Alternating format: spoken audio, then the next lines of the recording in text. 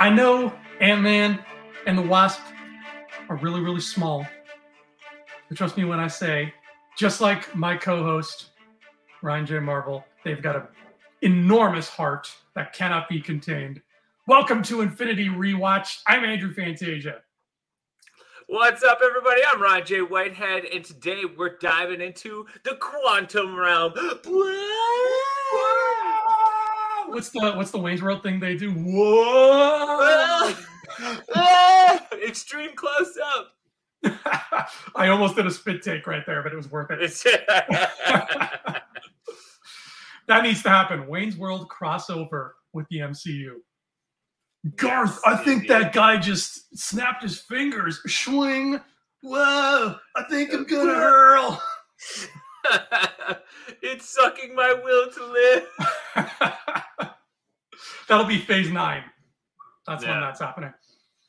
Wow. So Ryan, speaking of a phase, first of all, how are you? Before we dive into Marvel here, how are you? I am good. Emotionally, I'm in a good place. Just a lot of adulting going on. Got to deal with good insurance policies and making sure the hydro's all settled and stuff like that. So, fans, I am being a real adult lately, and it's been quite the learning experience for sure. I know adulting is such a bummer, and it really is. Wouldn't the world just be a better place if instead of insurance policies and credit scores, everyone everywhere just talked about like the Sinister Six all day, right? I mean, it would be great. Actually, I watched a great review recently from a channel called Nerdstalgic. And Nerdstalgic, they did a wonderful video called "What Went Wrong with Kingdom of Crystal Skull." And it one little excerpt I gotta take from it, paraphrasing, of course, is that how do I phrase this? Is that there is a sense of stability and comfort in franchises, and when a franchise is done well, and the next good one is coming out, then there's that feeling of comfort.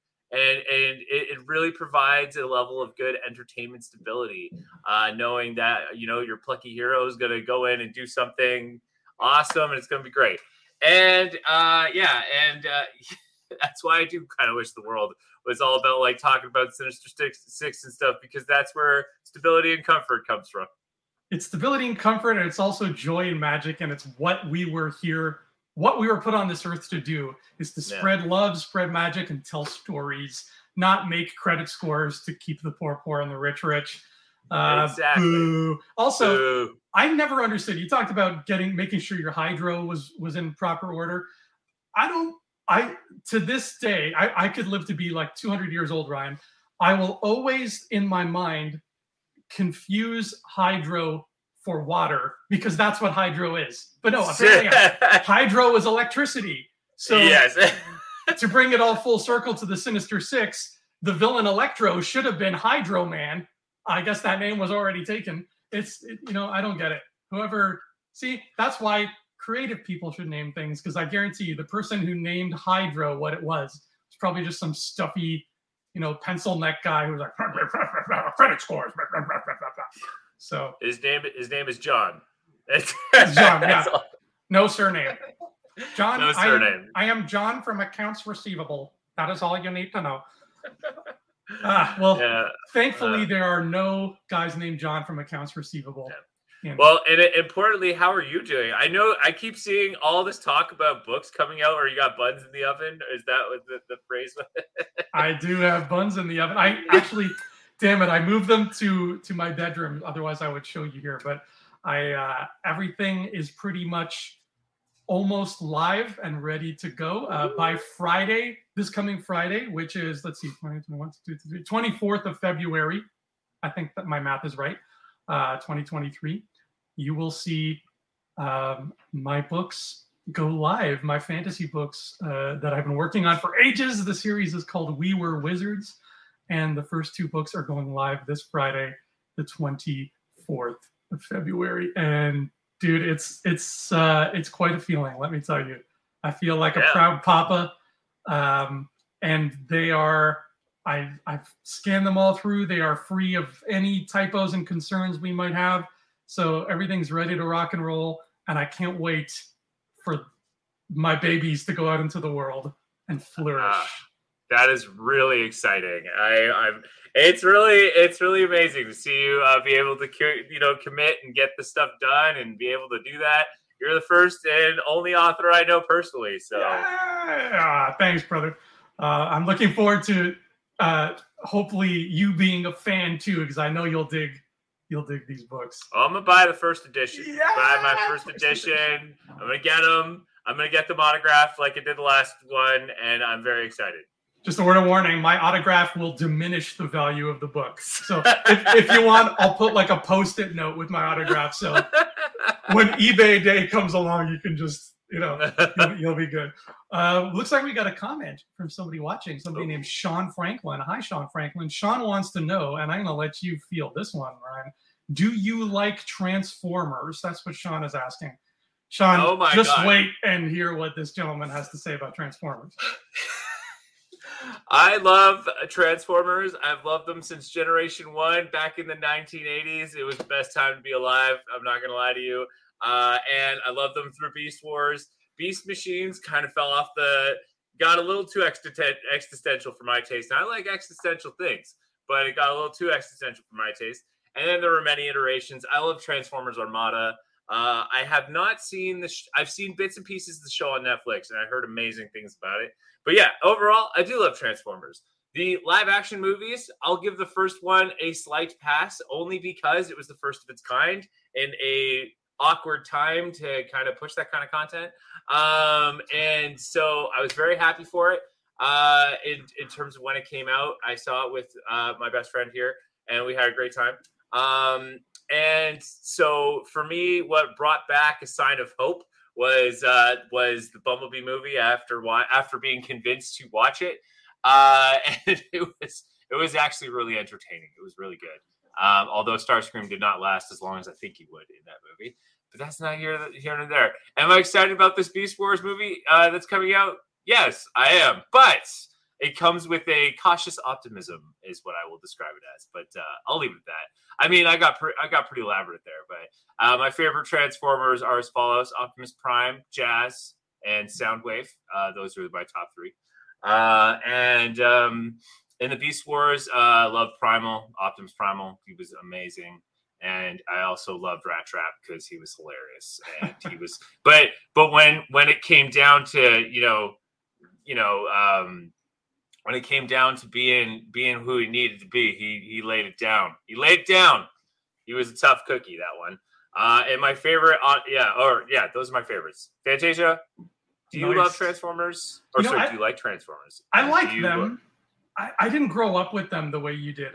My first sort of exposure to them was the Michael Bay movie, unfortunately, and I know that probably is a sacrilege to say.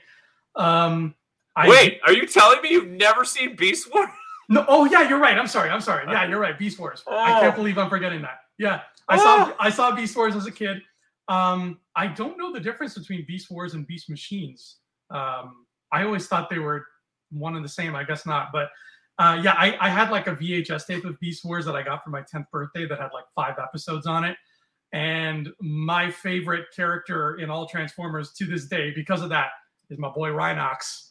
I love me some Rhino. The Rhino is my favorite animal, so Rhinox just, was a given. I also really liked the design on Megatron in Beast Wars with like all the purple and black. He looked really cool. I saw the first movie with you, like you said. And let me tell you something, Sean, and everybody else listening.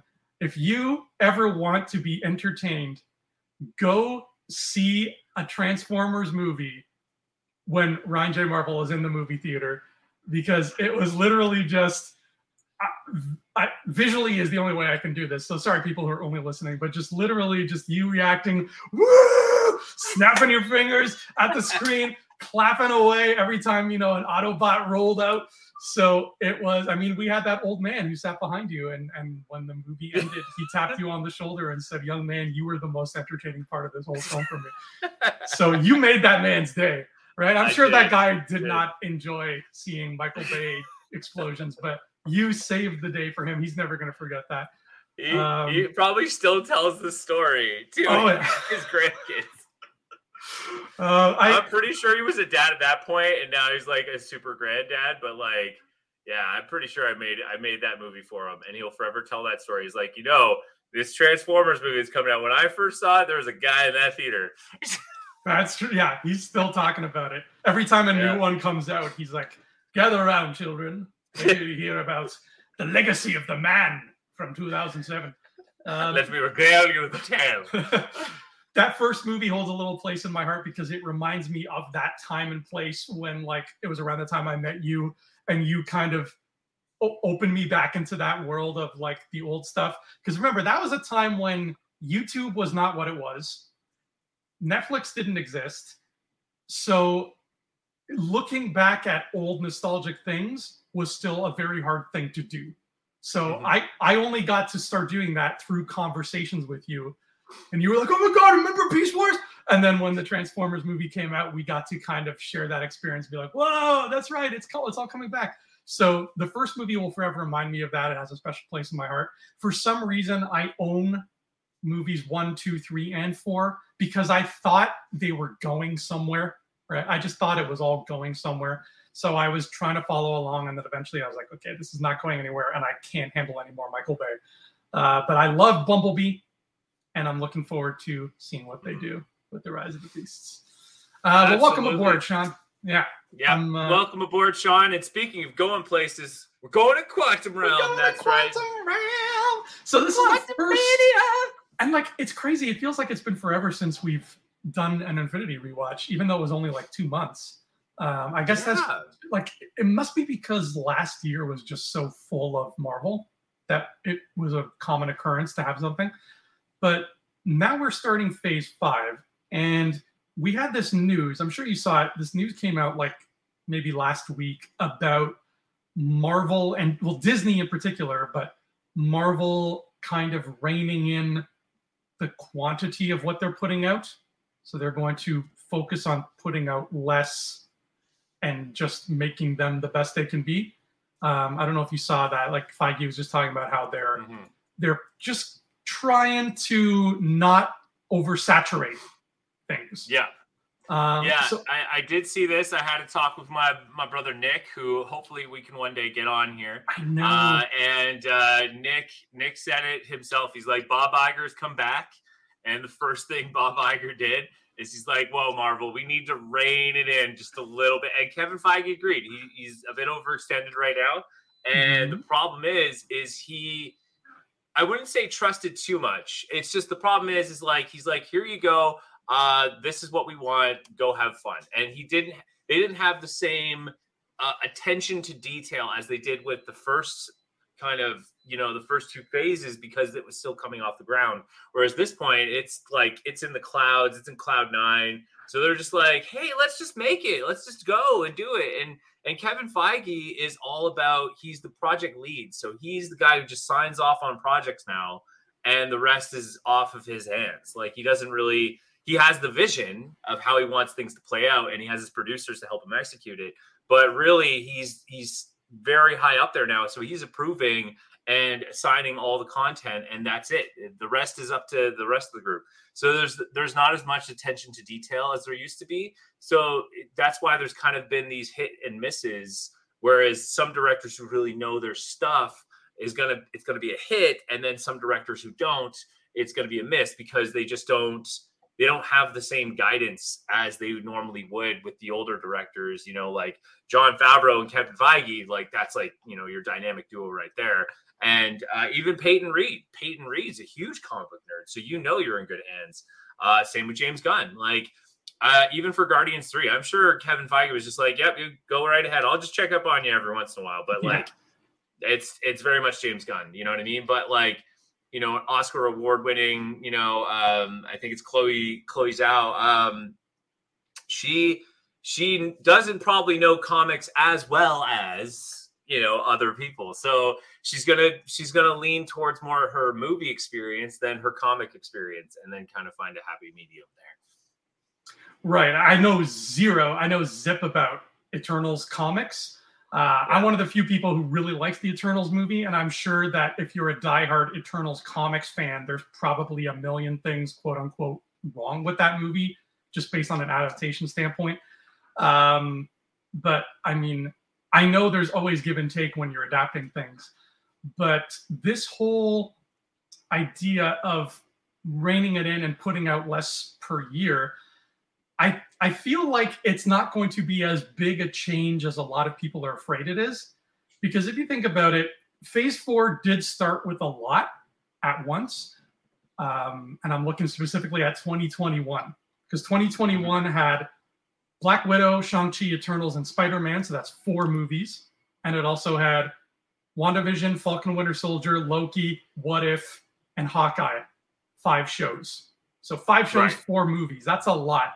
But what we have to remember is 2021 was just playing catch up because we missed a year because COVID-19, right? Right. That's what that was there for. That's why we had so much all at once. And then when you look back at last year, 2022, what did we have? It was less. It was Doctor Strange, Love and Thunder, Wakanda Forever. So 3 movies. Right. Moon Knight, Miss Marvel, She-Hulk, 3 shows, and then a couple of Halloween and Christmas specials. Yeah, a couple of one-offs. Yeah, so 3 movies, 3 shows, and like a one-off. I think that's a perfect amount for a year. I think that fills out a year nicely. There were nice little gaps in between, so it wasn't like there was a Marvel thing every week.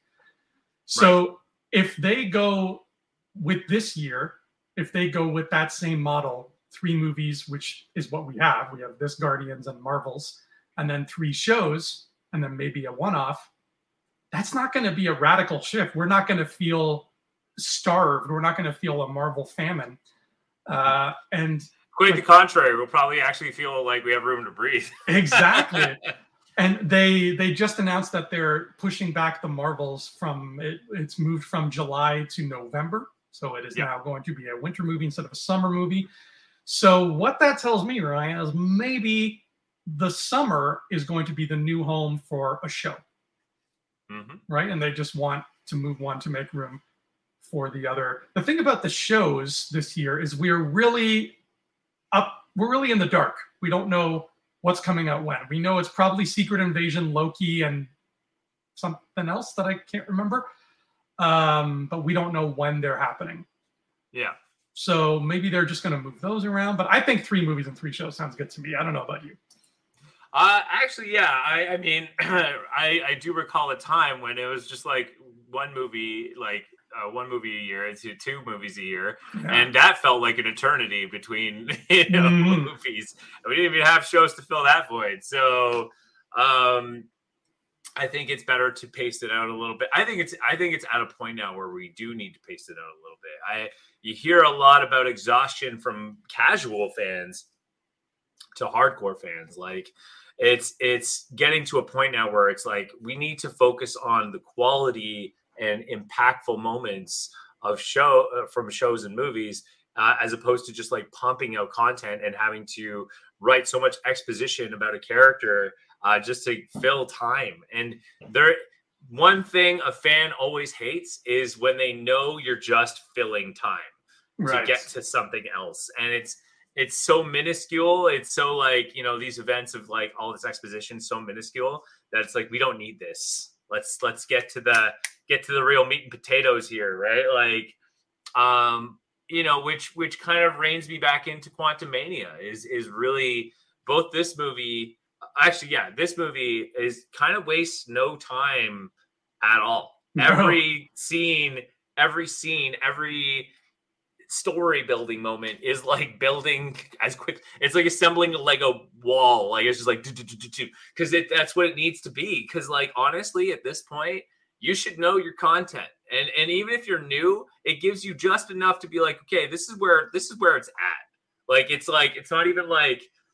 We're not going to tell you too much about why it is where it is, because you should know that. And if you don't, someone will clearly tell you. It's like, okay, buckle up because here's what's going on right now. And it's just like, whoa! Like, it's just like constant, like, here's. And then you're just like, oh my God. It's just, because it does. This movie does attack you visually with everything that's going on I think that the movie title Everything Everywhere All at Once or whatever, that is the most apt fitting description of what this movie is, because it is everything everywhere all at once. Because at this point, Phase 4 has spent a lot of time building up all these characters and everything, and really all you need to know is Loki show, and then get into this, because that's all that matters. And then it's like, okay, Ant-Man, you know what this character's been through. You know where all the characters have been through at this point. So now we're just going to toss them into a world where time doesn't exist, and just like, okay, let's fix their problems. Go.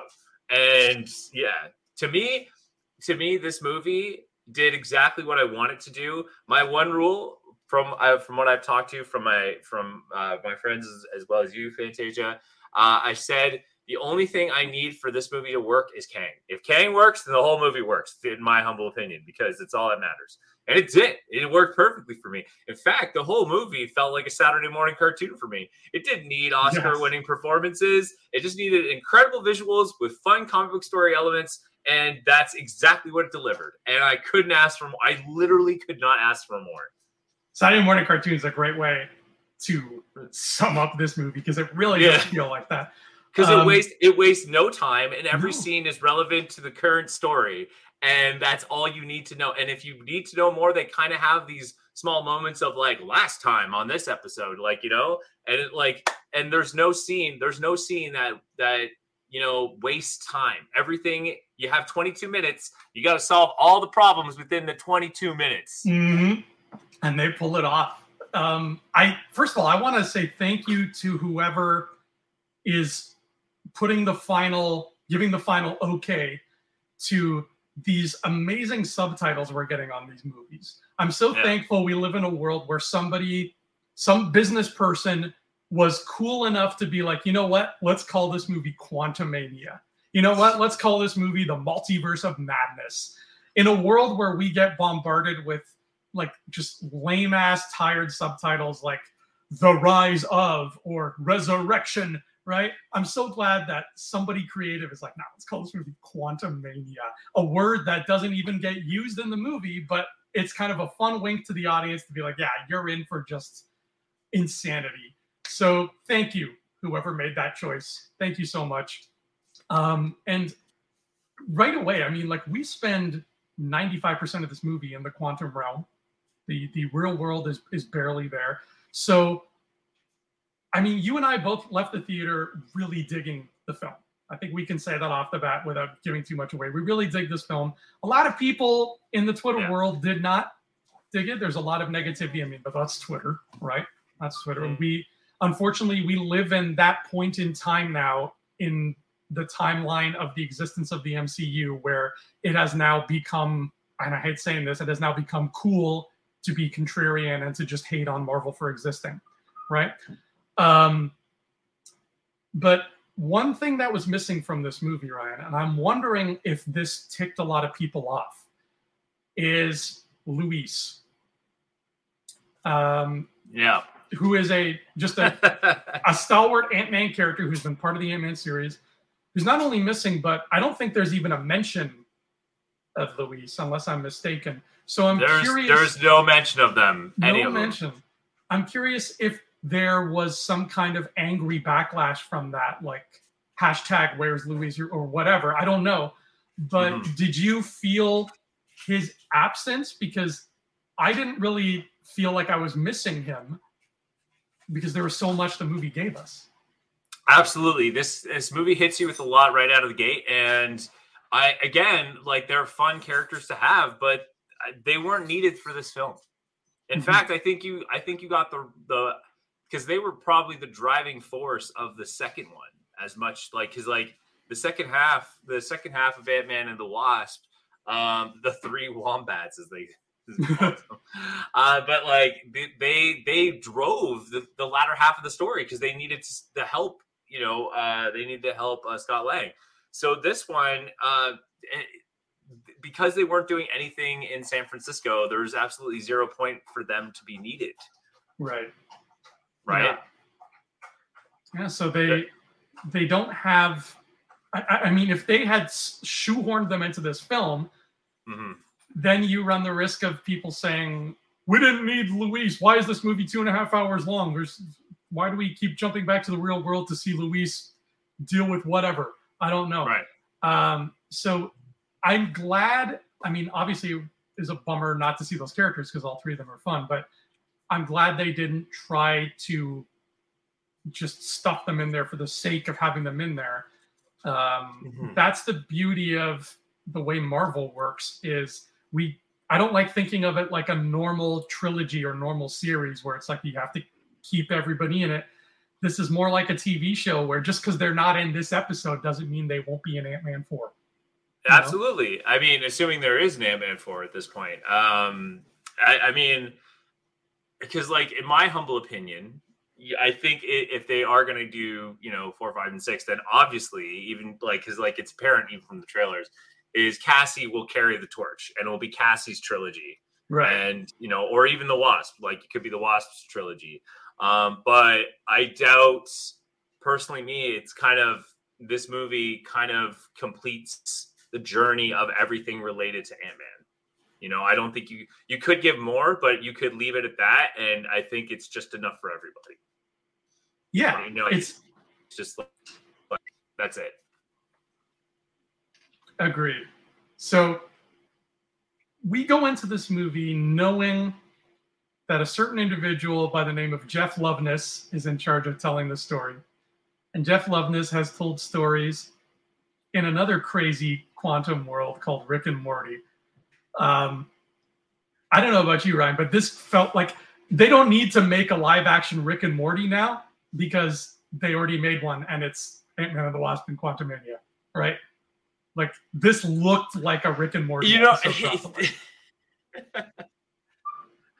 It did. It honestly, you could really tell that the writing of Rick and Morty like came through this movie. Because when it's funny, it's funny. There was a lot of laugh out loud moments from the audience. Like it was like, and I don't think it was like kind of like you felt like you had to laugh. Like it was funny. Like it was a really good film in that regard.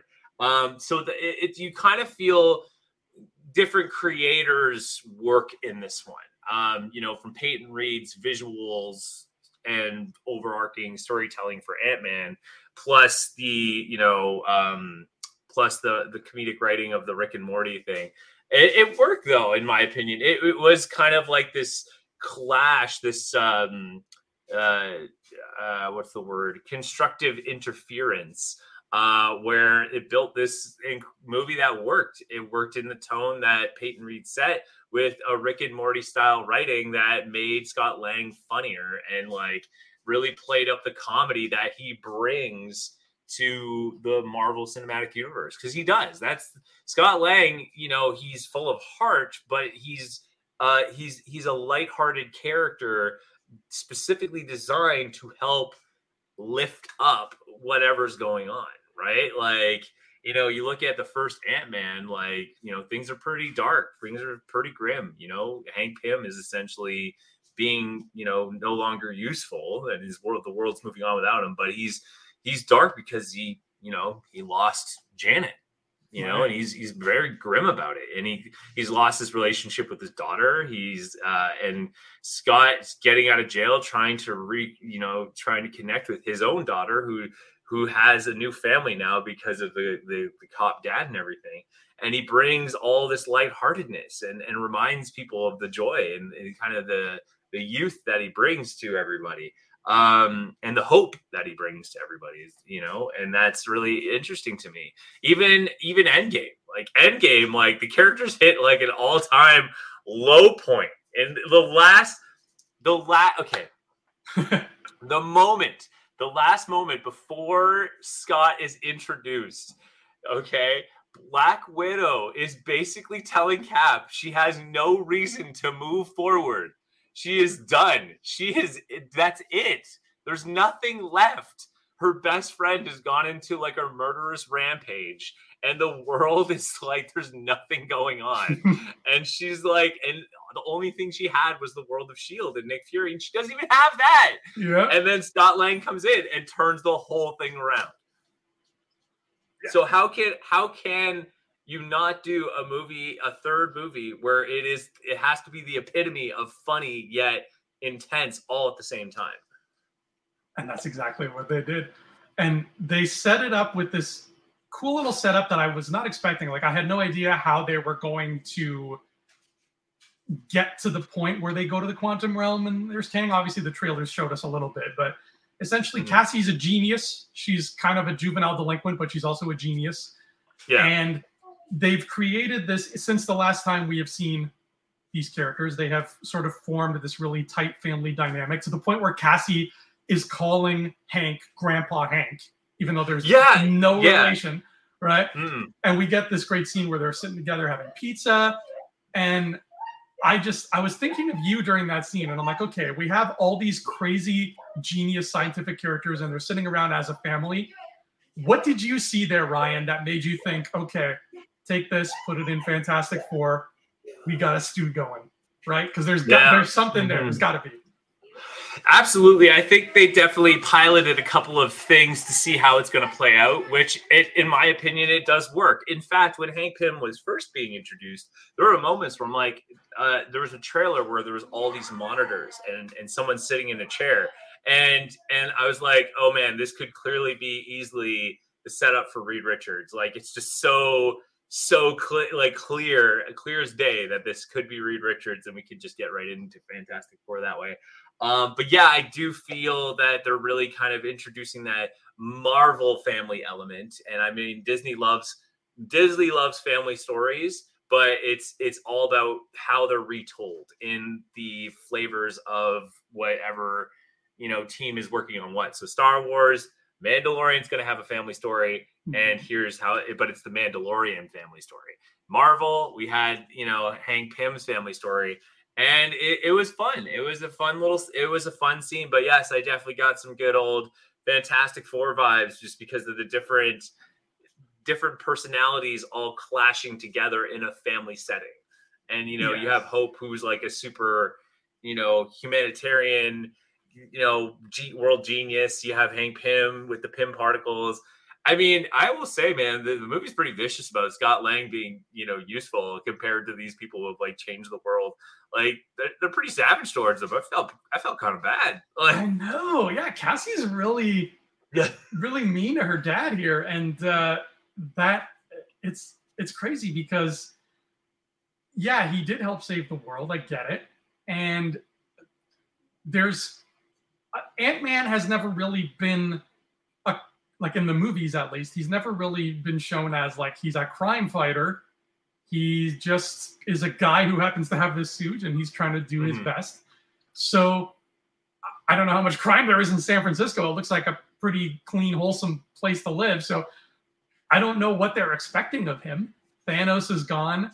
Whatever other threats there are probably just being dealt with by other people. But yeah, they were really savage to Scott Lang there, and it was not founded. He's doing his best. He's a good guy. I mean, he helped the Avengers save the world. I mean, what does he have to do? What does he have to do after that but write a book? I know, right? I want to buy a copy of that book, by the way. There's the funny clip about him being the Hulk's baby. Am I the Hulk's baby? Oh man. Paul Rudd is down to do that whole audiobook too. Oh, yeah, absolutely. So Cassie's a genius. She builds a thing that sends a signal to the quantum realm because she basically wants the Hubble telescope her way to map out the quantum realm.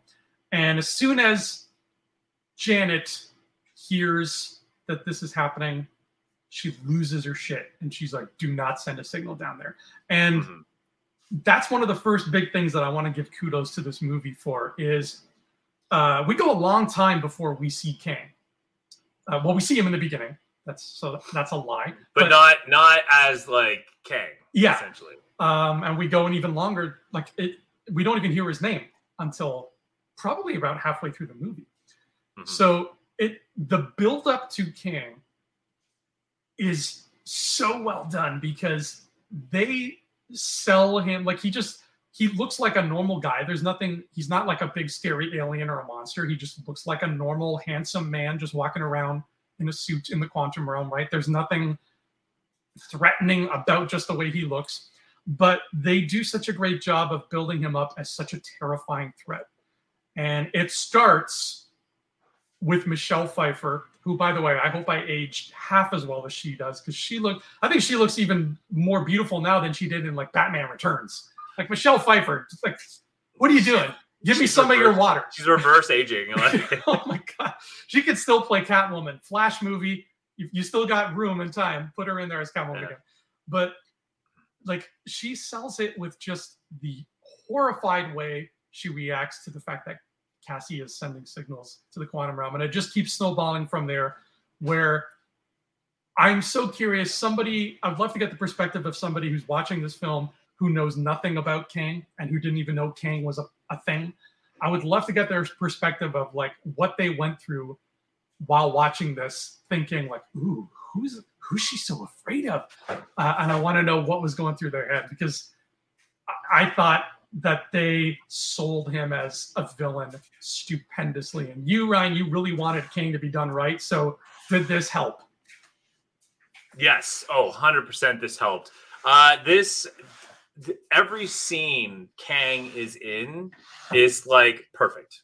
I don't think you could have done that scene any better than what they gave you. Like, his performance is so rich and intense, and he does such creative little things. Like, he doesn't have, like, I can't remember one of the approach to his lines, but like, you see him really kind of contain his like rage, because like he's been exiled on this place for God knows how long, and he's just like, when something doesn't go his way, he like has this moment where he's about to erupt, but he contains it, and then he just tries a more subtle approach, and it's, oh my God, there's so much detail in all the movements of his face. It tells such a story. It's just amazing. But yes, Kang worked, and it's so perfect that Kang worked, because as a Marvel fan, and if you've been watching the Marvel announcements, he has to carry an entire phase. He is the Thanos of this phase. Mm-hmm. So it needs to work. And it not only, when I say does it need to work, is like, did the comic book version meet the MCU version so well that they're intertwined, and you now have a character that is translated perfectly from the comics to the screen. And yes, they 100% did that. Like, this is, Red Skull, Kang, Thanos, like this, he already instantly has joined the hall of MCU villains that were properly translated to the wonderful world of the Marvel Cinematic Universe. Oh yeah. And I'm scared of this guy now. I'm terrified of what he can do. I think I feel a sneeze coming on. Is it happening? No, it's going away. False alarm. And you say translating him from page to screen, and again, they did that perfectly, costume and all. Kang always looked like a Lego character to me with that weird thing he wears on his head. So I was like, how are they going to make this not look silly? And they did it. And they managed to do it without radically changing him at all. And like, he looks exactly like Kang in the comics. So again, costume department, like, you guys are rock stars. Now, I'm going to say 3 movie titles to you, Ryan. Okay. Because this is an important thing that I think Quantumania needs to be given another round of applause for. So these 3 movie titles are Thor Ragnarok, Guardians of the Galaxy, Black Panther. Okay? And the reason I say those 3 titles is because those are 3 movies that shined a flashlight or a spotlight or whatever on a particular corner of the Marvel world. Yeah. And said, look how dense and rich and layered this one little corner of the Marvel universe is. Right? Look at Wakanda. Look at just how much fun you can have in Wakanda.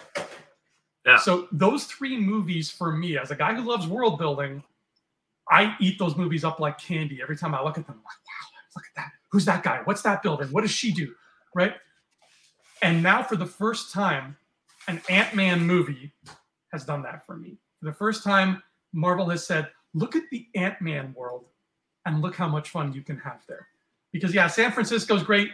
Luis and the Wombats are great. But the world of the quantum realm with jelly people and the barbarian lady and all the war that's going on and Kang's blue stormtroopers and Bill Murray and whatever those things are he's drinking. And my personal favorite, that guy with the cannon face who's got like a universe cannon for a face. I'm just like, there's 6 more movies you could have right here. When can we play in this playground again? Actually, I forgot to add Doctor Strange is another one that I would add to that in terms of just like, hey, look at this corner. So world building was taken to 11 in Quantumania. I don't know how you felt about it, Ryan, but for me, it was like the gold standard. Oh, I loved it. I mean, again, this is exactly where Marvel needs to go, is you need to show us new, like you need to keep going out before you go in. Like, you know, especially before Avengers Infinity War, that's what Chris Pratt was saying. Like, go out, continue, don't let the characters meet because they need to keep stretching as far as it can go. And then, technically, yes, events should bring them back, but you try to delay it as long as possible because the further you go out, the more you learn. Like, imagine if Guardians didn't quite meet, the Avengers yet. They probably would have found Nova, and brought back Nova for us. That kind of thing. Like, there's still so much more to do and explore, and they need to continue to do that. And we kind of, we get that fun experience in Quantumania is we meet newer characters, Kang, and we also meet our boy MODOK. But you meet more and more characters. In fact, there's at least I'd say a handful of new characters from the Marvel world in this movie. Ooh, so some of those characters are comic characters too. Okay. Absolutely. I like that. Now I have a science question for you / comic question. I would never ask me a science question. Any stretch of the imagination. It could be both or it could be either. I don't know. But the quantum realm, okay, they say, I think it's Janet who says that it exists outside of time and space. Yes. Right? So is that why, because obviously to get to the quantum realm, you got to shrink real to the point where you're like beyond microscopic. So if it's beyond time and space, is that why, every time I take a step in my living room, I'm not crushing the barbarian lady and her friends? Is it because they're outside of time and space? Because if getting into the quantum realm, if they go in through the quantum realm through the thing that they had in Cassie's garage, for example, at the beginning of the movie, does that mean that barbarian town or wherever they were is just in that garage and that the whole planet Earth has like a bajillion quantum realm villages, right? How does this work exactly? Help me out here, science. So I'm going to try to base it this way and just go for it. So it's the Ant-Man shrinks to such a level that he gets down to a subatomic level. Right. Therefore, the current constructs that we built around time and space are irrelevant to him because he's shrunk it down that size.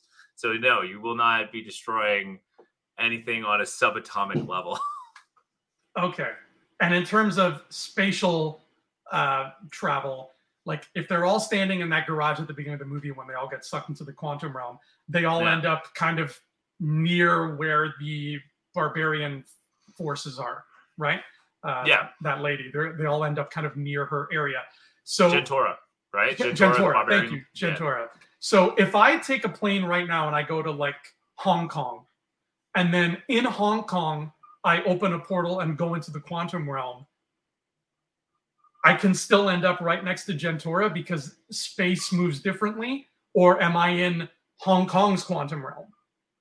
Yeah, that's part of science I don't know. I mean, it's possible. I mean, it could be like a pocket dimension kind of thing. It's string theory, I guess. Okay. But yeah, it's possible. I would say it's possible, but I'm not a scientist by any stretch of the imagination. So what you're saying is we should both get our PhDs and then come back and do the show at that point. but that's the beauty of Marvel, man. The more I'm exposed to this stuff, the more I'm kind of interested to see how it works. And Marvel, though they don't do anything super scientifically accurate, Stan Lee, he still did the research enough to add some relevancy to it, saying like, this may not be exactly how it works, but in theory, this is how something could work. And it's like, if you want to learn more, this is how you do it. That's why he never liked Superman, because he's like, where does Superman get his ability to fly? And he's like, visually, there's no reference for me to understand. And like, yeah, you can talk about gravity and the sun giving him energy, and that's why he flies and all that stuff. But he's like, that's why with Thor, I loved how he swung the hammer to fly, because the hammer helps him fly, right? Uh-huh. And that's why Ant-Man, he uses ants to fly. Like, no character, when all of Stan Lee's creations don't fly normally, like they need something to help them fly. And especially another good example is Namor. He has the wings on his little ankles. Right. And personally, that's been something about DC that I always like, is I like how DC is a bit more magic in the way it runs things sometimes. Yeah. Sometimes there's science too, but it leans more on the side of the supernatural. Like Green Lantern's wings, for example, there's no real sciencey way to explain that. So I like that aspect of it, but yeah, there's science to this. We're just not the right people to explain it. But I think that the idea of it being a pocket dimension seems like that's the most logical thing. Because if you think about it in the sense of physical space, the quantum realm is so tiny compared to us that if what we saw in the movie was just the quantum realm of this one garage in San Francisco, then it's endless. The breadth of this thing would be endless. So let's talk, Ryan. Let's talk about MODOK. I loved how they introduced him. I mean, like, the movie does a great job setting up things, like setting up Kang. And when Kang comes, oh my God, when Kang fully actualizes as Kang, it's just a beautiful moment. And Kang was no different. You know, they kept saying they'll send him, you know, and then Bill Murray, I think, gets to introduce him first, if I'm not mistaken. And he's like, they send a machine that's only designed for killing. And then and they do, you know, it's the movie's so fast paced but if you take a moment or to appreciate what's happening, is that they introduce Kang like a comic book. They have like one of his weapons in a single shot frame, all the weapons he's using in single shot frames, and then the final shot is him swooping into the scene, and you get this shot of him, and it's just like, it's MODOK! You know, like, and they did kind of a clever thing, which again kind of makes me think like this was always the plan, but I wasn't 100% sure. But like, people thought that the gold face Kang is like his face, and like that's what he looks like throughout the entire movie. I don't think that was the case from the beginning. I feel like they had a plan and they stuck with the plan. And so they showed, and so it's kind of like a helmet for him, and then the helmet goes away, and you see Darren essentially, which I kind of knew that they weren't going to go with a comic accurate identity of Kang. He looks like Kang. He moves like Kang. His relationship with other characters, he looks like MODOK. Yeah. He acts like MODOK. And his relationship with other characters is exactly like MODOK. But it's just it's Darren. So right. Like which it makes sense within the construct of the MCU. It's at a point now where we will get comic accurate characters, but the backstory has to be related to the work that the MCU has done at this point. You can't just introduce whatever his name is, George Carlton or whatever, Tarleton or whatever. It has to be Darren, because like, why else would you introduce MODOK? Right. I mean, I think a lot of people have gone sour on MODOK. A lot of like the Twitter folks have really just not taken to MODOK very well because of this inaccuracy between the comics. But it's like you're saying, you've got to make these little adjustments. It's not going to be a 1-to-1 scale. And I don't think anybody should want it to be, because a 1-to-1 scale is not going to work as well. No. I mean, look at Sylvie. Everybody loved Sylvie. That's an amalgamation of several characters. So is He Who Remains, right? You're going to get these little things that are just easier on the palate of Marvel fans if they stick them together. Mm-hmm. So yeah, get Darren in there. And I loved it. It created this really fun running gag in the film because he keeps interacting with the heroes in intermittent kind of staggered playouts, right? He doesn't meet them all at once. So you get that fun thing of every time he shows up, one of the heroes is like, Darren? It's always this thing of like, Jesus, what happened to you? So I loved getting to look forward to that. Like you see him creeping up on Hank, and I'm like, oh my God, Hank is going to have a funny reaction to seeing Darren's face on this MODOK thing. And he turned out to be so much fun. He was ridiculous. He was ugly. He was funny. He was dangerous, right? He was just this big head with all these weapons. It's exactly MODOK to me. Yeah. And he actually, and he does like scientific things. Like he talks about how to get what Kang requires, and he does like does cool things to do that. But in the end, he, the villains having their moments, and then Kang would interrupt, being like, "Perhaps you should do it this way," and then they just like swat him away. Yeah.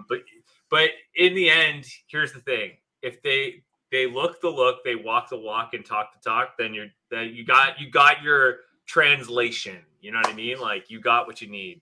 The backstory may not be comic accurate, but it's, for me, I've always said this through this entire Infinity Rewatch series, is the Marvel formula has always been and always will be. The events may be like comic accurate, but how they get there will always adapt to what the MCU is doing. Yes. And to people who hated the way MODOK was depicted in this movie, let me remind those people. 20 years ago, if this was 2003 and this movie came out, 100% that what I'm about to say is what would happen. MODOK would have just been a guy in a suit with like a yellow tie, and he's like, "Hello, my name is Morty Doxson." And then he spends the whole movie like that, and then maybe for like one scene at the end of the movie, his face is on a big computer screen, and the director's like, "Huh? See? That's what we would have gotten." Exactly. So, 100%. Take a look at the X-Men movie, the original X-Men movie. Exactly. So thank your lucky stars, we got the MODOKs that we did. And I think it was perfectly suited to how I grew up with MODOK, because to me, he's always been a henchman. Just based off the Iron Man cartoon, he was always Mandarin's henchman. I've never seen him as like a main antagonist in anything. So I think that it was just all the right moves to take this ridiculous character in. So MODOK made me super happy. I love the purple on like his weapons. Like it all just looked brilliant. Yeah, I love how he had the pink saw. Yeah. And he spends like the final act of the movie actively trying to kill a minor, just trying to kill a teenage girl. Like he is bananas, this guy. It is beautiful how they handled MODOK. One character that we didn't end up seeing, and I want to ask you what you think they're going to do with this, is a little lady by the name of Ravonna Renslayer. Did not show up in Quantumania. I was thinking we would get her in like a flashback. Yeah. With Kang talking about how he ended up where he is. So no Renslayer. What do you think this means? Where's she going to fit into things? Well, it's just not this Kang. That's as simple as the answer gets. It's just not that Kang that has Princess Ravonna. And it's kind of funny because Princess Ravonna Renslayer, she, how do I phrase this? How is she a princess and he isn't a king? He's a conqueror, but he's not labeled as a king. So clearly, I thought Jentorra was supposed to be Renslayer. Oh, okay. And he comes and conquers her kingdom, and she has to be with him, kind of thing. You know what I mean? But clearly, it's just this isn't that Kang. We haven't found that Kang who has Princess Ravonna. In fact, again, I think Loki season 2 may have the Kang and Ravonna pairing, but this isn't that Kang. Although this Kang, comic book wise, would have been that Kang, like the attitude, the way he does his things. But it's just in this MCU world, this variant clearly doesn't have Ravonna. Right. That makes sense. I have to keep remembering that variants are a thing, especially with Kang, because that seems to be what he's all about. The Ravonna thing, I only ever learned from what you told me about it, but it seems like that was the main driving force behind everything he's doing. And I think the Avengers Earth Mightiest Heroes cartoon really played to that. They do a beautiful job. The way they set up that story, and it's very similar to the comics, is that they use the cosmic cube, which essentially whoever touches it can realign their universe to whatever they wish. And so Cap touches it to bring back Bucky, and then Bucky gets captured by Russia. Right. Russia turns him into the Winter Soldier. And Winter Soldier. There you go. Bucky's back.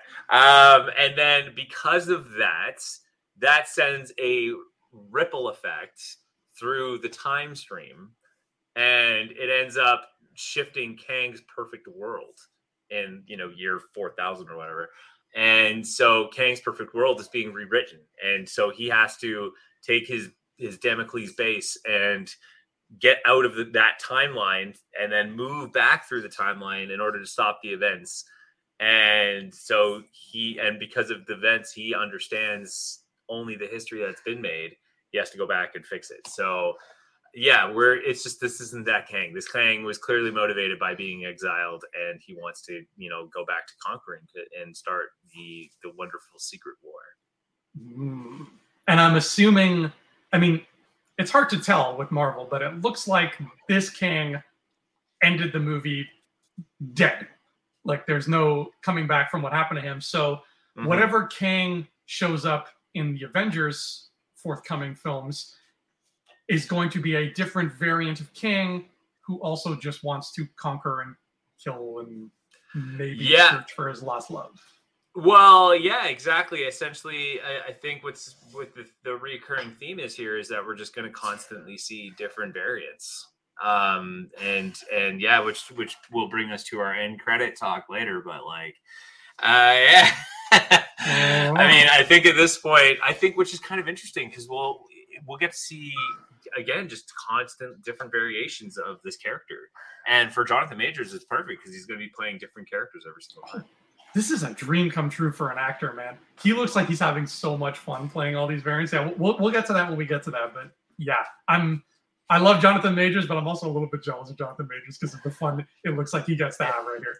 You get two solid looks at two very different characters. If you look at Loki and Quantumania, it's two very different characters.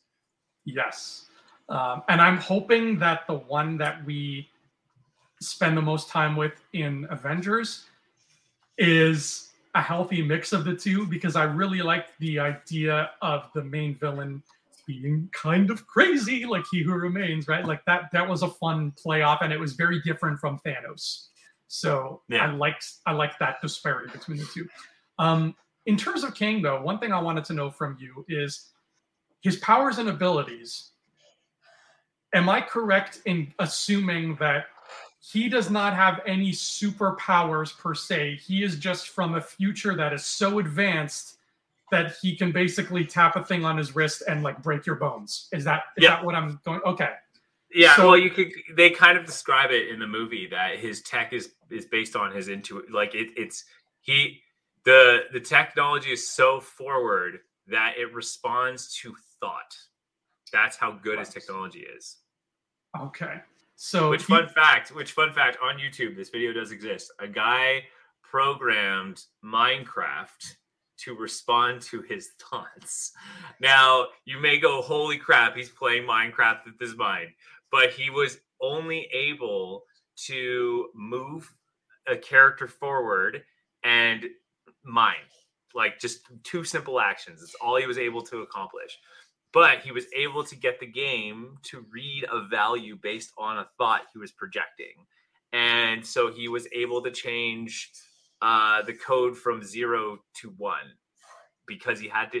But what's funny is you see him sitting there and he's just like sitting there and he's really focusing. And it came down to he had to still himself so much that thought could be read. And it's funny because they do it in the first Ant-Man is like, how do you get the ants to do things is you have to make your thoughts precise and clear. And that's exactly what he had to do, was he had to make his thoughts precise and clear. And he had to quiet himself pretty much. So this guy's a wizard, is what you're telling me. A technical wizard, yes. I feel like if he started with like Super Mario Brothers 1, he might have had an easier time with it, because Minecraft has a lot of menus and things, right? Just move and jump. Move and jump is all you need. But wow, good for him. That's incredible and frightening. But Kang, it's all like he could just do. So even if Cassie was not locked in that cell, if she was just walking around free, could he still be like beep beep and then like throw her into a wall? Could he still do that? Well, yeah, you see him do it. Like he does it in the cell. He flips her around and like pushes her into the wall. But is that just because she's in a cell? Like, is the cell does it have? He kind of has like a field around, like that bubble you saw, that bubble around him. Mm-hmm. He can like essentially project matter onto somebody and manipulate that matter. Best example, 0 Point Energy in Incredibles, kind of like okay, Syndrome, right? So he's got all of this, but what I like about it is it's still a normal man in there. So like you could theoretically be like, hey Kang, and you would probably, if you catch him by surprise, you probably end the secret war pretty quick, right? Yeah, if you catch him without his armor, it's very possible. Okay, neat. That's one of the reasons why I don't like the X-Men villain Apocalypse. It's just like, nothing hurts me ever. So I'm glad there's like this cool little give and take. There's a lot of strength, but you can still theoretically get things done if you need to fight Kang. Now, Bill Murray. How'd you like this cool little character that he ends up giving us? I think it's fun. I honestly, I don't think it hurts. I don't think it hurts the Marvel Cinematic Universe at all. I mean, he did play a Marvel character from the comics. The character is real. It does exist. Mm-hmm. Yeah, I mean, he was just fun. He was just a fun character. He didn't really bring any gravity to the movie or anything. He helped drive the narrative, and that's all he needed to do. And it's just fun to have another. I think what they're trying to do is bring in these very, Hollywood level actors to kind of get Hollywood to accept them a little bit more, right? Because you had Anthony Hopkins, you have Robert Redford of all people, which in our humble, going to college, I was told that would never happen. I was told to my face that Robert Redford would never be in a Marvel film. You should have made him. You should have made a bet. I should have made him bet. I really should have. But I'm sure obviously it's a good business move regardless for Robert Redford. I'm sure, you can look at it very much the business way and be like, oh yeah, he clearly did it for the money. Sure. Yeah. But this man is like sitting on top of the acting throne and he's just like, he doesn't have to do it. No. Doesn't. I'm sure Robert Redford has made more than enough money in his lifetime. Why did he do it? Probably because he has grandkids or he has relatives who have kids and he wanted to be in a movie they would recognize. That's why Raul Julia played in Street Fighter. 100% the reason. Did he care about the film? No. But his kids did. And he told his kids, what would you rather see me do? Would you rather see me do this kind of film or this kind of film? And he said, well, it'd be cool if you did the Street Fighter movie. He did it. And was it the best thing that happened in the movie? Absolutely it was. It was. Right? It was so fun to watch him in that film. It was diabolical. He was the best villain. He was the best villain. And if you watch any of the clips on YouTube, the most popular ones are any one where he's talking, because it's so good to watch. And it's like I'm doing scene from Butch Cassidy and the Sundance Kid with one of my acting classes. Yeah. And I have a student who's playing Sundance, and they're like, oh, maybe I'll watch the movie because I told my dad I'm doing the scene, and my dad said I should watch the movie. And I asked them, I said, are you an MCU fan by any chance? They're like, yeah, I like the MCU a lot. And I said, you remember Alexander Pierce, Winter Soldier, whatever? Yeah, that's Sundance. And their face lit up like, right? So that's exactly why you do these kinds of things, actors, because you get that reaction. So, And like it's the same with Bill Murray. I'm sure Bill Murray has like relatives. I think he just thought it was a good idea, and he's just like, you know what, I'll just come and hang out with this film. Why not? And he did. I think personally, I'm not a huge fan of the one type of character that Bill Murray is always playing. Right? Yeah. I know that's gonna make people hate me forever, but that type of just like nothing phases me. I'm monotone all the time. That doesn't really jive with me. But I thought as an actor, he did some really cool, subtle stuff I've never seen Bill Murray do before. In Quantumania, of all things. He was playing a guy who came across to me as like, I'm a little bit jaded. I'm a little bit hurt because I thought I had a thing with you, Janet.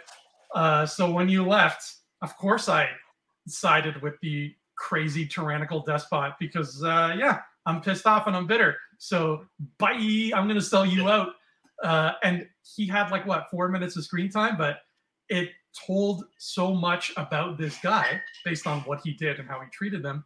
And again, it painted this fun little world building picture of there's this whole history of Janet being a rebel, fighting alongside him, having all these confrontations with Kang's empire in the quantum realm. And it's just his whole scene did a lot of backstory, headcanon, world building for me, and I loved it a lot for that.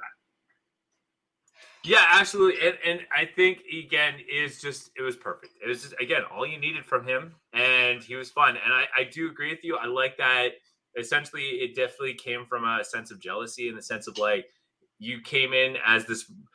This is where I think some people had a huge disconnect with the movie because I don't think they did enough to show how impactful Janet was in the quantum realm.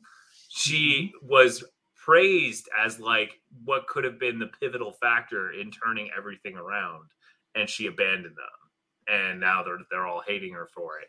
And they could have spent more time on that, but again, this movie doesn't waste time. You got more than you needed from Bill Murray's character about what happened, and then Michelle Pfeiffer talks about it later on. And you get even more. You get as much as you need to move forward with it. Yeah, it gives you all that information in that one little scene that's straight out of the Star Wars cantina, and we got some great stuff from Bill Murray from it. So beautiful. Absolutely. Yeah. So I don't think, is there any other major beats we haven't covered before we get to the final credit scenes here? What are we missing? Overall, Cassie was a fun character. I think Cassie is a great addition to the Marvel universe. As long as that writing kind of sticks with her, I think she'll definitely carry the Scott Lang torch really well. And I look forward to seeing her in other projects for that. So yeah, I don't think there's any other beats we need to worry about. The movie, the final war scene is just absolute fun. And they do a good job of kind of, I think this is where it felt like a Saturday morning cartoon to me. It's exactly a Marvel how to beat a villain. You know what I mean? They use their talent in order to circumvent the villain's master plan, and then boom, everybody wins. The hero wins. And so yeah, I think they did a great job with that, and it was a great kind of way to beat the villain and have fun with it. Just watching Kang do his thing was just pure cinematic glory. Oh my God. From him actualizing into Kang with the armor and just having that pose, this coming down savior pose that he does. I love it so much. And just any scene he has where he's talking to the hero, where he's talking to Scott, is really good. And just, oh my God, when he's talking to Janet, it's so good. I just had so much fun watching Kang, and really, and the reviews are all the same. They're the movie was it's okay, or people loved it or hated it. But every person who loved or hated it all said the same thing. Kang is amazing. Did you have a favorite Kang line or Kang moment? My favorite kind of Kang moment, if you will, is two scenes. One is the war scene when he like completely turns the tide himself, and he's like, "I am Kang," and I am Kang. Yeah, you know, it's just so good. And the second one is when he dismisses MODOK in the jail scene. It's just, oh my god! Don't talk when I'm around. That one, yeah. Don't talk when I'm speaking, and like, just you feel it. You feel it. Any scene, you feel it. It's just, gorgeous. He's so frightening. I think for me. Sorry, go ahead. Sorry. I was gonna say, and they brought back Kang's chair. They even made Kang's chair almost comic accurate, which is pretty dope. Yeah, his little time chair. It's part of his ship. For me, the one that stuck with me the most was when he first sees Janet and Hope. And he does this thing with his face where I'm going to try to do it to the best of my abilities on this camera here. But he's looking at Hope. Oh, sorry, he's looking at Janet and he's talking to her. And then his eyes just kind of flit to Hope. And he goes, "Hey, Jelly Bean." And then he looks back at Janet like terrifying. Terrifying. That tells you so much of what you need to know about this guy. Like, he knows, he remembers, and he is absolutely going to use her as leverage. I went into this movie actually thinking Kang was going to kill Hope, because we knew going in there was going to be a backstory with him and Janet. So I didn't think Hope was going to make it out alive. I'm actually surprised that all the characters did make it out alive. But we ended up with a full roster. Nobody's dead except probably that version of Kang. But that doesn't matter because after the first mid-credit scene, they made it abundantly clear that you kill one Kang, and just like a Hydra, another head rises up to take its place. So we get the Council of Kangs. And again, you know, I can't help but think Jeff Loveness, when he was writing the Council of Ricks, was just like, one day I'm going to write about Kang. You know where he got that from, right? Is it from the Council of Kangs? It's come from the Council of Kangs. Well, not only that, but there's also the Council of Reeds. And Rick is based off of Reed Richards. Like the characters, the way the character deals with people and everything is a much more exaggerated version, but the emotions and thoughts are there. Essentially, is like he's just bitter and really factual about things to a point where it's very depressing. Right. But that's where he got the whole Council of Ricks. Is he got it from Marvel when they did the Council of Reeds and the Council of Kangs. Ryan did not vacuum this couch. Ryan did vacuum the couch. There is a variant where Ryan did vacuum the couch quite thoroughly, but there will always be different Cabbage variants shedding fur on the couch. That's true. I was there, Isabella. I saw that variant vacuuming. And he was like, "What's up on the variant?" Yeah, so.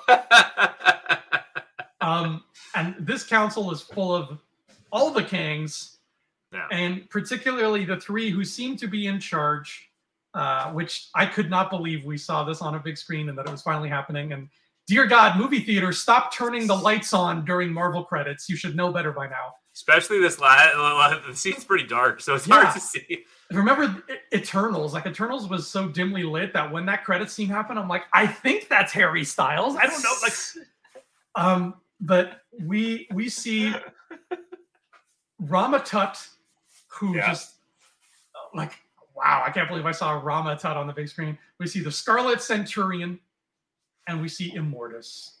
Yeah. And of the three of them, it seems like Immortus is the one like at the top of the pyramid here, calling all the shots, but those three looks like they're leading the charge. I'm gonna open up the floor to you, Ryan, and ask you, what you thought of this, what you know about these characters, and where this might be going. But all I have to say, based on my limited knowledge, is I know that Immortus is bad news, and that he's going to be a playable character in Marvel United when we finally get that next year. No Rama Tut and no Scarlet Centurion, but we are getting in the game. We're getting Iron Lad as a hero. And I know that's a Kang variant. But all I can say about this scene is Immortus, it sounds like Jonathan Majors is channeling Saw Gerrera from Rogue One here. I was just waiting for him to be like, Who got it? "Who got it? You came here to kill me." Oh, I love that voice. Oh my god. So tell me about these three. Why does Immortus talk this way, and why should we be afraid of him? Okay, well, I'll take out the why does Immortus talk this way first because it's pretty straightforward. It's just an acting choice. Okay. I think because this man is essentially one of the older or one of the eldest Kangs. Then yes, that's why he probably talks that way. Why should we be worried? Because there is actually a nice little nod, especially with Rama Tut. There's a nice little nod in Moon Knight with one of the barcodes. If you scan it, it's a West Coast Avengers comic where it was all the variants of Kang versus all the variants of Moon Knight, all clashing together. So yeah, that's the big kind of thing why. And yes, you should be worried with Immortus because Immortus is going to kick off essentially the Secret Wars. He's the instrumental factor that helps shape the Secret Wars. So they essentially they literally, that scene is the same kind of gravity that Thanos brought when you first said, like, you know, to kill them is to court death. I see. Okay. So when it comes to Kang Dynasty and Secret Wars, is the, for lack of a better term, is the final boss Kang going to probably be Immortus, or is it going to be more a Kang that looks like the one we saw in Quantumania? The final boss Kang is definitely Immortus. Okay. The biggest bad. Wow, interesting. All right, and what do these three Kangs want? Well, it's not what they want. It's what's happened is that 2 Kang variants have been killed by just various people. But the fact that it's happening, and that doesn't, Kangs always win, and for them not to win is insulting. And they're now they're starting to show weakness. And if they lose, then, you know, there's just going to be chaos because they believe it's their way or the highway, because they're just this super powerful being that's transcended time itself. And now 2, especially Kang the Conqueror, who is tough to beat, was beaten by an Avenger. And now, and that's always been kind of the Kang comic runs, is like Kang comic runs mostly have been, there's for some reason Earth 616 version of the Avengers cannot be beaten, and they're trying to figure out why. Wow. Okay. So they are, in this scene, they're reacting to the fact that, like, oh my God, another one of us got killed. And it's this batch of people from 616 again who are doing it. So that kind of painted a target on this universe's back, right? Yeah. That's them saying, like, essentially you've killed 2 Hornets, and the Hornets are sending pheromones to the Hive saying, threat, threat. And now the Hive is turning to look at us, and we're like, oh God, right? That's what's happening here. Absolutely. Wow. Okay. This is terrifying, especially because of the way Immortus talks, right? It's all of us. So I'm looking forward to seeing that happen again. And then we got to pan out and see this giant council of all these Kangs. I thought I saw an Annihilus. It turns out it was a Skrull variant. But it was darn close. It was because the lights were on in the theater. Exactly. You turn the lights off, movie theaters. In fact, I have an actual quote here in the parking lot after the movie. I have written down exactly what you said. Quote, Andrew, I thought I saw Christine Everhart, who is going to be Annihilus. You were 100% right. You are so smart and also handsome. End quote. I mean, majority of that is true. There's a part of it that's not. Yeah, that's okay. We got plenty to worry about without having Annihilus come into the picture. We got lots of Kangs to worry about. And then our end credit scene. And I love when the movies do this. Like I keep thinking back to Shang-Chi and Eternals, where both of the scenes are very important scenes. It's not just like an important one and then a joking one. I love when that happens. So we get the Council of Kangs, and I thought the end credit scene was going to be a jokey one. I told you it was probably going to be Luis being like, "Hey, I missed everything," right? But instead, we get, I think his name is Joseph Timely. This version of Kang, who's from like the 1900s. Is it something timely? Something to that, yeah. And he's talking about time travel, and lo and behold, who should be listening but Loki? And wow, Mobius is there too. This is exciting.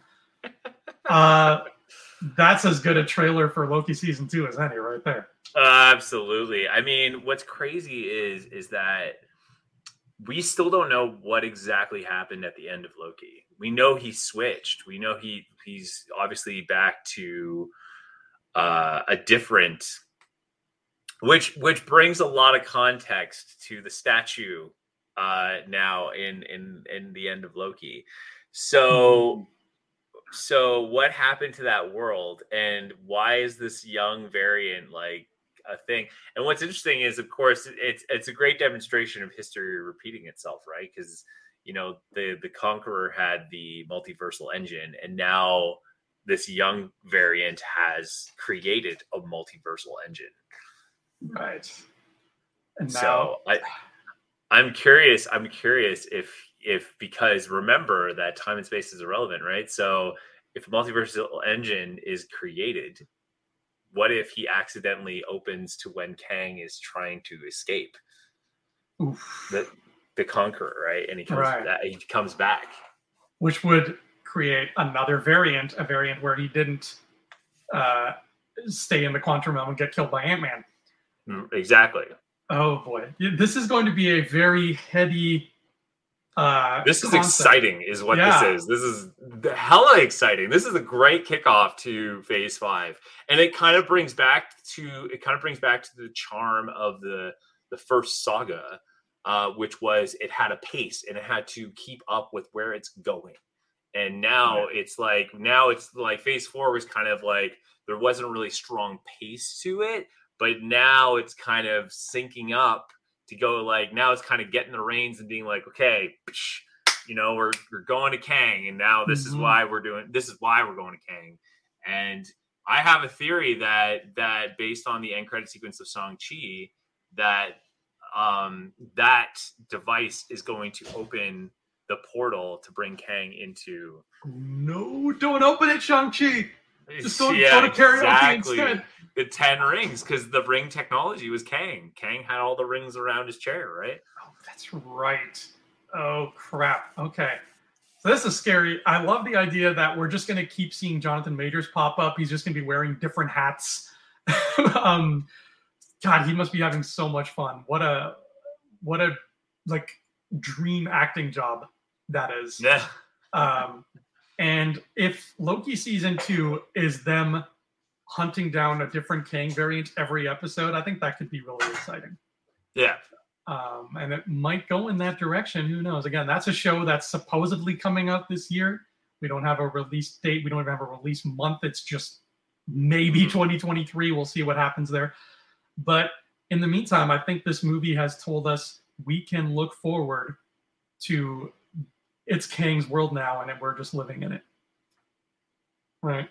Absolutely. And it's gonna be fun. This is gonna be a fun saga. I'm so excited. So this is the Empire Strikes Back of what Phase 1 was supposed to be. Yes, of what Saga 1 is. This saga, yeah. The Infinity Saga was A New Hope. Phase 4 was A New Hope. There you go. Oh my God, Phase 4 and Episode 4. Oh my God, mind blown. So I hope this means Phase 6 has Ewoks. If it doesn't, I'm out. Right. So all we need to know about this phase is that it's the Empire Strikes Back. So it's Kang striking back, left, right, and center. So in our Marvel character list here, we got all these new Quantum Realm characters, right? We got, what's her name? The barbarian lady? Jentora. Jentora, thank you. Jen Tora, played by the fabulous Katie M. O'Brien. Very lovely lady. Great shape. Fantastic shape. She was beautiful. I was like, more Jen Tora, please. She's actually a well-credited stunt woman, which is really awesome to see. Nice.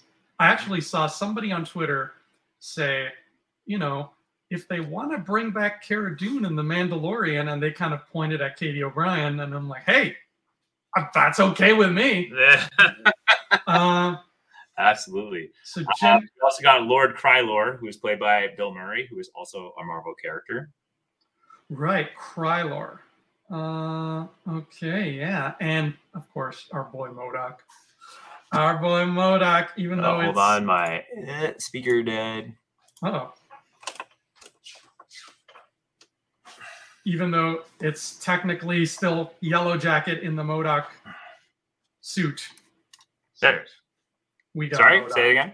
I was just talking about how I'm adding MODOK to the list. Oh, yeah. We got our boy MODOK. Yeah, MODOK is there. And I think that's every. Do I already have Kang from the Loki show? Yeah, I already put Kang when we were doing Loki. But you got Immortus as well. Oh, you're right. Oh my God, thank you. Immortus, Rama Tut, and Scarlet Centurion. Okay, so I better add these. I don't know why Immortus made me as excited as it did, but him and Rama Tut, like, they were very welcome additions to all of this. And I hope there's a nice Immortus action figure soon, because I wouldn't mind one of those. I even want a Kang action figure just because he looks so nice. And I don't even typically buy the Marvel figures just because I know if I buy one, I'll want to buy more. And there's only so much I can do.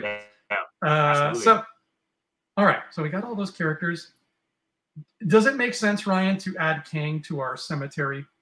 Kang the Conqueror, at least. Is he dead? Yeah. I think that's. Well, I mean, no. No, I wouldn't put him in there yet. You wouldn't put him in there. All right, we'll leave. Not until after Loki season 2. That's fair.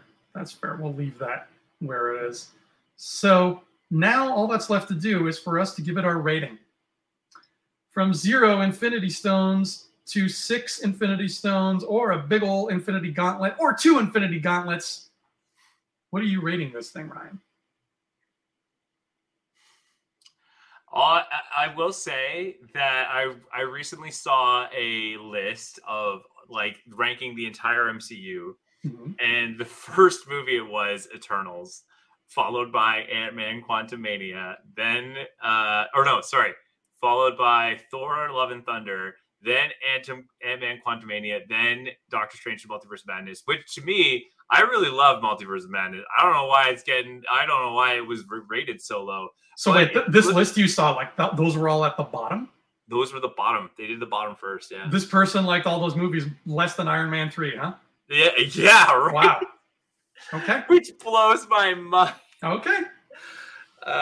Which is funny because if you look at the audience scores for a lot of them, there's like a stark difference. Like it's pretty insane. So, do you want me to tell you what you rated the first 2 Ant-Man movies?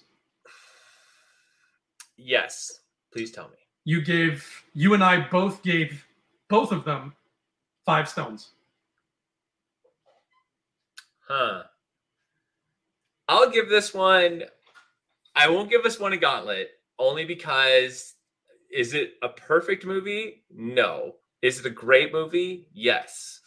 So I will give it 6. 6 stones. All right. Only because Kang just pushes that meter so far. Because every scene with Kang is just cinematic glory. It's so good. Kang really does help put it there. I think I'm also giving it 6 stones. Hey! We're on the same page here. The only thing that keeps it from a gauntlet for me is, I think you brought this up earlier in the episode, there was a lot of room to give Janet an arc, or Scott an arc, or Cassie an arc, and I feel like none of them had one. There was no real character growth for the heroes. It was just kind of putting the established characters in a new predicament and saying, okay, get out of the predicament. And that was entertaining as hell to watch, but it was just not a story where the characters learned or changed in any way. I thought Cassie was going to, based on how the movie started with her ending up in jail a lot, but she really is just the same person at the end as she was in the beginning. And I thought the final scene was a little bit lackluster. Bless you. I thought it was a little bit of just a lackluster final scene of them just eating dinner, and then it just kind of goes to black. So they could have maybe done more with ending that on either a more hopeful note or a more scary note, or just kind of picking a lane.